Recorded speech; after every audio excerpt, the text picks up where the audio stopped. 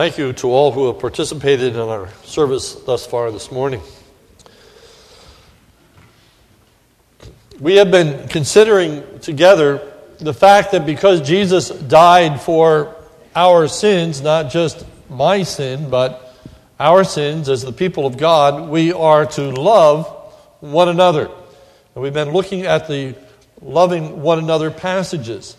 This morning, our theme is that because Jesus died for us, we are to wait for one another in the partaking of communion. 1 Corinthians 11:33 is our key verse. So then, my brothers, when you come together to eat, and that is speaking of the Lord's Supper, of communion, when you come together to eat, wait for one another. Waiting for one another in the partaking of communion is more than simply being polite. And it's even more than being thoughtful or considerate of one another. But there is a theological truth that is to be represented in our waiting for one another as we partake of communion. Because Christ died for us collectively, and each one of us have placed our faith and trust in Jesus Christ as our Lord and Savior, we each have a portion in the benefits of His death and resurrection.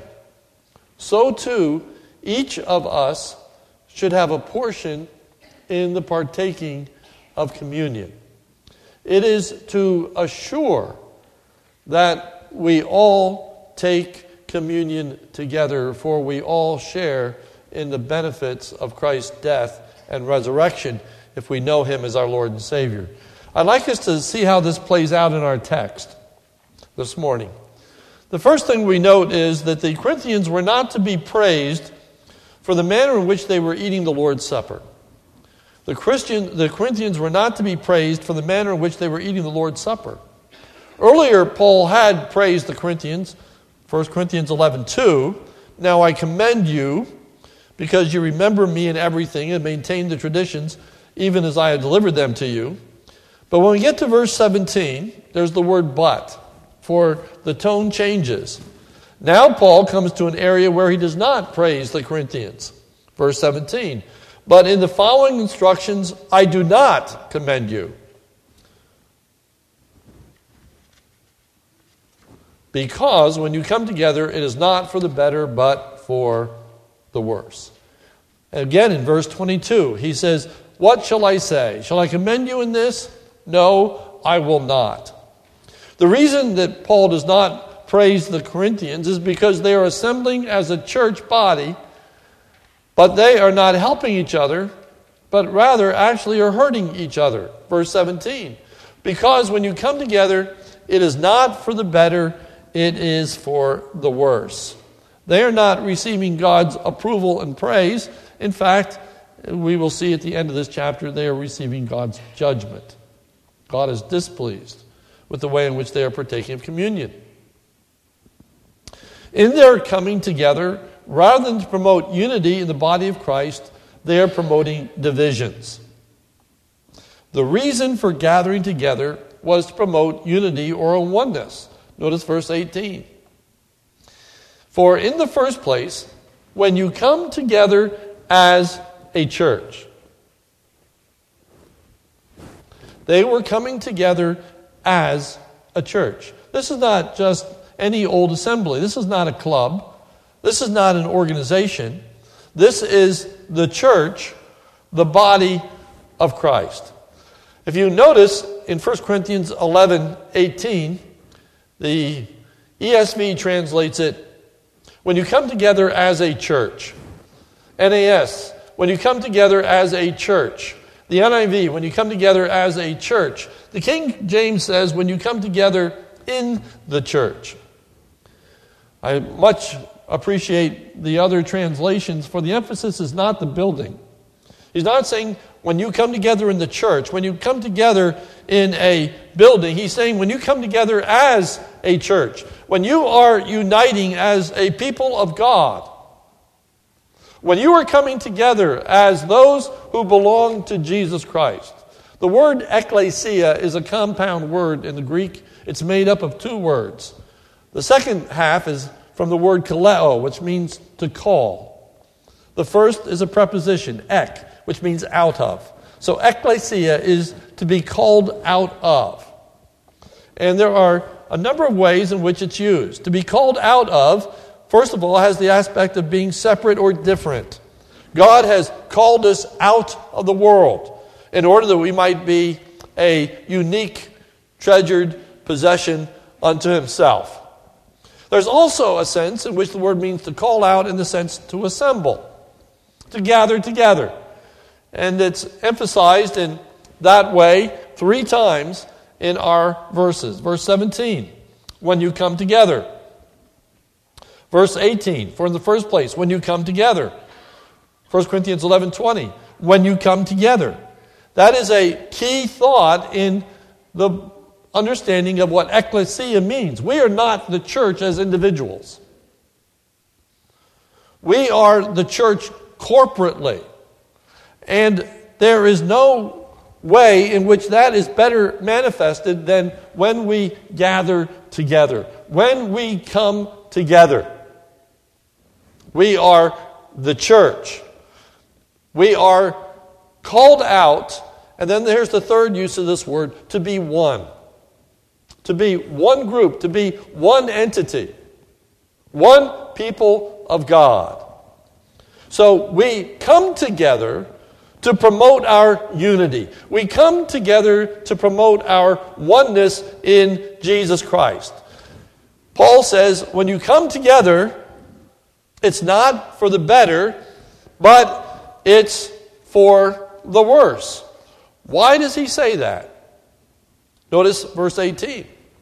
For in the first place, when you come together as a church, I hear there are divisions among you, and I believe it in part, for there must be factions. He says that when you come together, in order to be this one people of God, you have divisions and factions. That is the exact opposite of the purpose of gathering together. It's to be one. But when they're coming together, they're not coming together as one. They're coming together as a divided people and factious. They have their own cliques. They have their own people that they are interested in and concerned about. And he says, this is not good. And I do not praise you for this. In fact, what they're doing is counterproductive. And then he goes so far as to say, in coming together, they had missed the mark to such a degree that they were not even celebrating the Lord's Supper. Verse 20. When you come together, it is not the Lord's Supper you are eating. So he says to the Corinthians, though they're gathering together, they have these divisions and they have these factions, and although they are partaking of the Lord's Supper or communion, he says, but that's not really the Lord's Supper. You have so corrupted this that you can't call it the Lord's Supper anymore. At least you shouldn't. For it is not being observed in any of the way in which God has intended communion to be observed. Rather, in verse 21, rather than celebrating the Lord's Supper, they were, in reality, just each selfishly eating their own meal.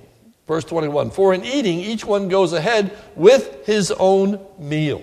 With his own meal. That doesn't mean that they each brought their own meal and they're all having packed lunches and they're all sitting down and eating what they've each provided. No, it's saying that you are participating this individually. Rather than eating the Lord's Supper, you're eating a meal that is of your own concoction, of your own arrangement, of your own purpose, your own desire. Call it what you want, Paul says, but don't call it the Lord's Supper. For you have corrupted it. How have they corrupted it? Verse 21, for eating each one goes ahead with his own meal. When we think of communion, we think of what we have before us today. We think of these elements that we're going to distribute, and you get a little piece of bread, and you get a little thimble full of grape juice, and we partake. In the New Testament era, the Lord's Supper was just that. It was a meal, a full-blown meal, oftentimes referred to in the Scriptures as a love feast, where people would gather together and they would celebrate. Remember, it comes out of the Passover meal. And so it was this full-blown meal that was eaten. If we were going to try to make an analogy today, as far as the meal is concerned, it would be closer to our fellowship meal that we have on the second Sunday of a month. If you stay and we come and there are, it's a whole meal. There are desserts, there's beverages, there's food to eat. But as they were partaking of the Lord's Supper, they were selfishly thinking only of themselves. Some were not getting anything to eat. Look at verse 21. For in eating, each one goes ahead with his own meal. One goes hungry. One goes hungry. So let's picture our fellowship meal. And let's picture people starting to go through the line on Fellowship Sunday. And they look and, boy, there's all these different foods to eat. There's the supplements, there are sandwiches, there are eggs, and so on. And so the people that go through first just begin to pile their plate high. And they've rounded it out, and they've sampled a little bit of everything, and they've got this huge plate. By the time you get to the last person that comes through the line, there's nothing left. There's nothing left. That's the picture of this Lord's Supper. Some are hungry. Others, it says in verse 21, get drunk. They're drinking so much of the wine, they're drunk. Some are going without. Some have way too much. And the result is that they were dishonoring those who had nothing, that is, nothing to eat at the meal. For notice in verse 22, it says, verse 22, it says, what? Do you not have houses to eat and drink in? Or do you despise the church of God? Do you despise what God has brought together? Do you think that's a small thing? Do you humiliate those who have nothing? That is, those that there's nothing left. Rather than honoring one another, you're disgracing one another. Rather than putting other people first, you're putting yourself first and them last. And he says, this is not praiseworthy. Verse 22, shall I commend you in this? No, I will not. So, how should they be participating in the Lord's Supper? Notice what is said. 1 Corinthians 11:23 and following. For I received from the Lord what also I delivered to you, that the Lord Jesus, on the night when he was betrayed, took bread. And when he had given thanks, he broke it and said, this is my body, which is for you. This do in remembrance of me. One of the frustrating things about English is that you in English can be either singular or plural. If you write in your Bibles, here is a place to write. Circle the word you. It is in the singular. It is in the singular. I've been emphasizing that most of the time when the Bible talks about Christ dying, it is for us. I said it's not wrong to say that he died for me. But I said we've really gotten it out of proportion because most of the time we talk about Christ dying for me, very little about Christ dying for us. The Scripture talks a whole lot about Christ dying for us, a very little about Christ dying for me, but here it is. Here it is. Christ died for me. Christ died for you individually. So here's the picture. There is a common loaf of bread. Jesus stands, he prays, and he says, this loaf of bread represents his body which is for you. So he is dying for them. They are receiving this individually, just as we are going to pass out the communion individually. All right? So this death is for you, for you, for you, for you, for you, for you. Each one of us who personally place our faith and trust in Jesus Christ, his death was for me. Each individually shares in the benefits of Christ's death. And collectively, they were proclaiming the significance of Christ's death, that Jesus died to save a people and to reconcile them to God and to each other. Now notice verse 26. For as often as you eat this bread and drink this cup, you proclaim the Lord's death till he comes. Now the you switches to a plural. 24, it's singular. 26, it's plural. Together, as we partake of communion, we proclaim the Lord's death till he comes. As together we take of communion, we are declaring something about Jesus' death. We are proclaiming that Jesus died for us. Last week, we saw that in our love for each other, we demonstrate Christ's love for us. How shall all men know that you are my disciples if you have love one for another? Paul says, as you partake of communion, you are proclaiming the significance, the reality of Christ's death. That is, that he reconciled you individually to him. And he has reconciled us collectively to him and to each other. That is what he was achieving, and that's what he achieved. And communion is the beautiful picture of what Christ has done for me, he has done for us. And what he has done for us brings him great glory, for he has created now out of a whole bunch of people, one people for his honor and for his glory. Thus, there is a moral and ethical significance in partaking of communion. We are all sharing in the benefits of Christ's death and resurrection. Therefore, we should be concerned as believers about the way in which we participate in communion. It's a serious matter. We're to guard against taking communion in an unacceptable way. Notice verse 27. Whoever therefore eats the bread or drinks the cup of the Lord in an unworthy manner. But what is the unworthy manner?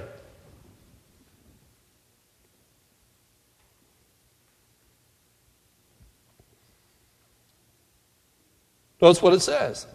Whoever therefore eats the bread or drinks the cup of the Lord in an unworthy manner will be guilty concerning the body and blood of the Lord. Let a person examine himself and then so eat the bread and drink the cup. The unworthy manner is a failure to discern the true meaning of Christ's death and sacrifice. Now there's a play on word. Look at verse 29. For anyone who eats and drinks without discerning the body eats and drinks judgment to himself. There's a play on words here. And that is that you need to discern the body when you eat of communion. That is, first of all, you need to think of Christ's body that was torn for you, that was distributed to you. You are to reflect as you take of communion that Christ died for me, bore my sins. He is my Savior. He is my Lord. And I need to understand when I take of communion that He didn't just die for my sins. He died for my brother and sister's sins as well. He died for you. And he died for us to bring us together as a people of God. The body of Christ, if you will. Even in that song that we sang, that we are the body. We are to discern at one and the same time Christ's body given to make us one body. So the way in which they were partaking of communion, Paul says that's not communion. When you don't care about each other. When one person's going hungry and another person is getting drunk, that's not communion. That's not unity. When you have divisions, when you have factions, that's not communion. That's not coming together for the better. That's coming together for the worse.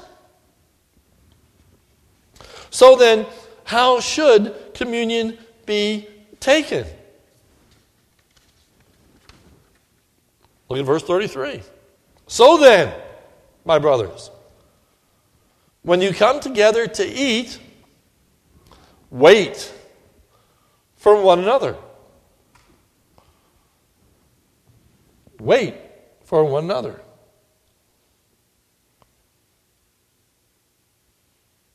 If you can't wait for one another, then Paul says, stay at home. Verse 34.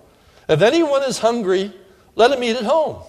If that's too big a burden for you, that you can't wait till everybody has gotten some before you eat, Paul says, then stay home. It'd be better off if you weren't here. Gathering together is for the worse. It's not for the better. You think you're better off being here? Paul says you're better off being home because you're just bringing judgment to yourself. Now, is it sinful that as we have Fellowship Sunday, we have people eating before other people? Not necessarily. But if we don't think about each other, there's something sinful about that. If selfishly, all we're concerned about is that we get enough and more than enough, and we don't think about the person who's at the end of the line. If we don't think about, we like to have a selection, they'd like to have a selection too. If we don't consider other people, we call it a fellowship meal. Is it really a fellowship meal? Are we really thinking about others? Are we trying to promote unity? Are we trying to get to know each other? Are we really trying to do more than just feed ourselves? Is it more than just about eating what I like? Okay, if that's all it is, Paul says you're better off staying home. Fellowship meal is intended to create a oneness, a unity. It's not intended to promote skirmishes and disruptions and people getting upset with one another. That loses the whole framework. But again, bringing this back, because this is not about fellowship meal, it's about communion. It's about communion. And we do wait for one another when we take communion. One time, in all my years here, we served communion and we ran out of communion. And I was taken aback because that's the last thing in the world you want to do is run out of communion. And, I didn't handle it well. Because I just took me by storm, by surprise. I didn't handle it well. The more I thought about this text, the more I worked through this text, I said to myself, you know what we should have done? None of us should have taken communion. If there wasn't enough for everybody, we shouldn't have taken it. Or, be sure that when we handed out the second element, the people that didn't get the first would have gotten the second. And some people wouldn't have gotten the first.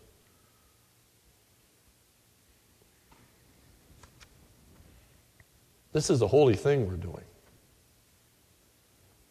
And it's intended to have a holy meaning and a holy purpose. And we will wait. And we'll all take communion together. We'll do what this passage tells us to do. But that still doesn't guarantee that we take communion with the right heart.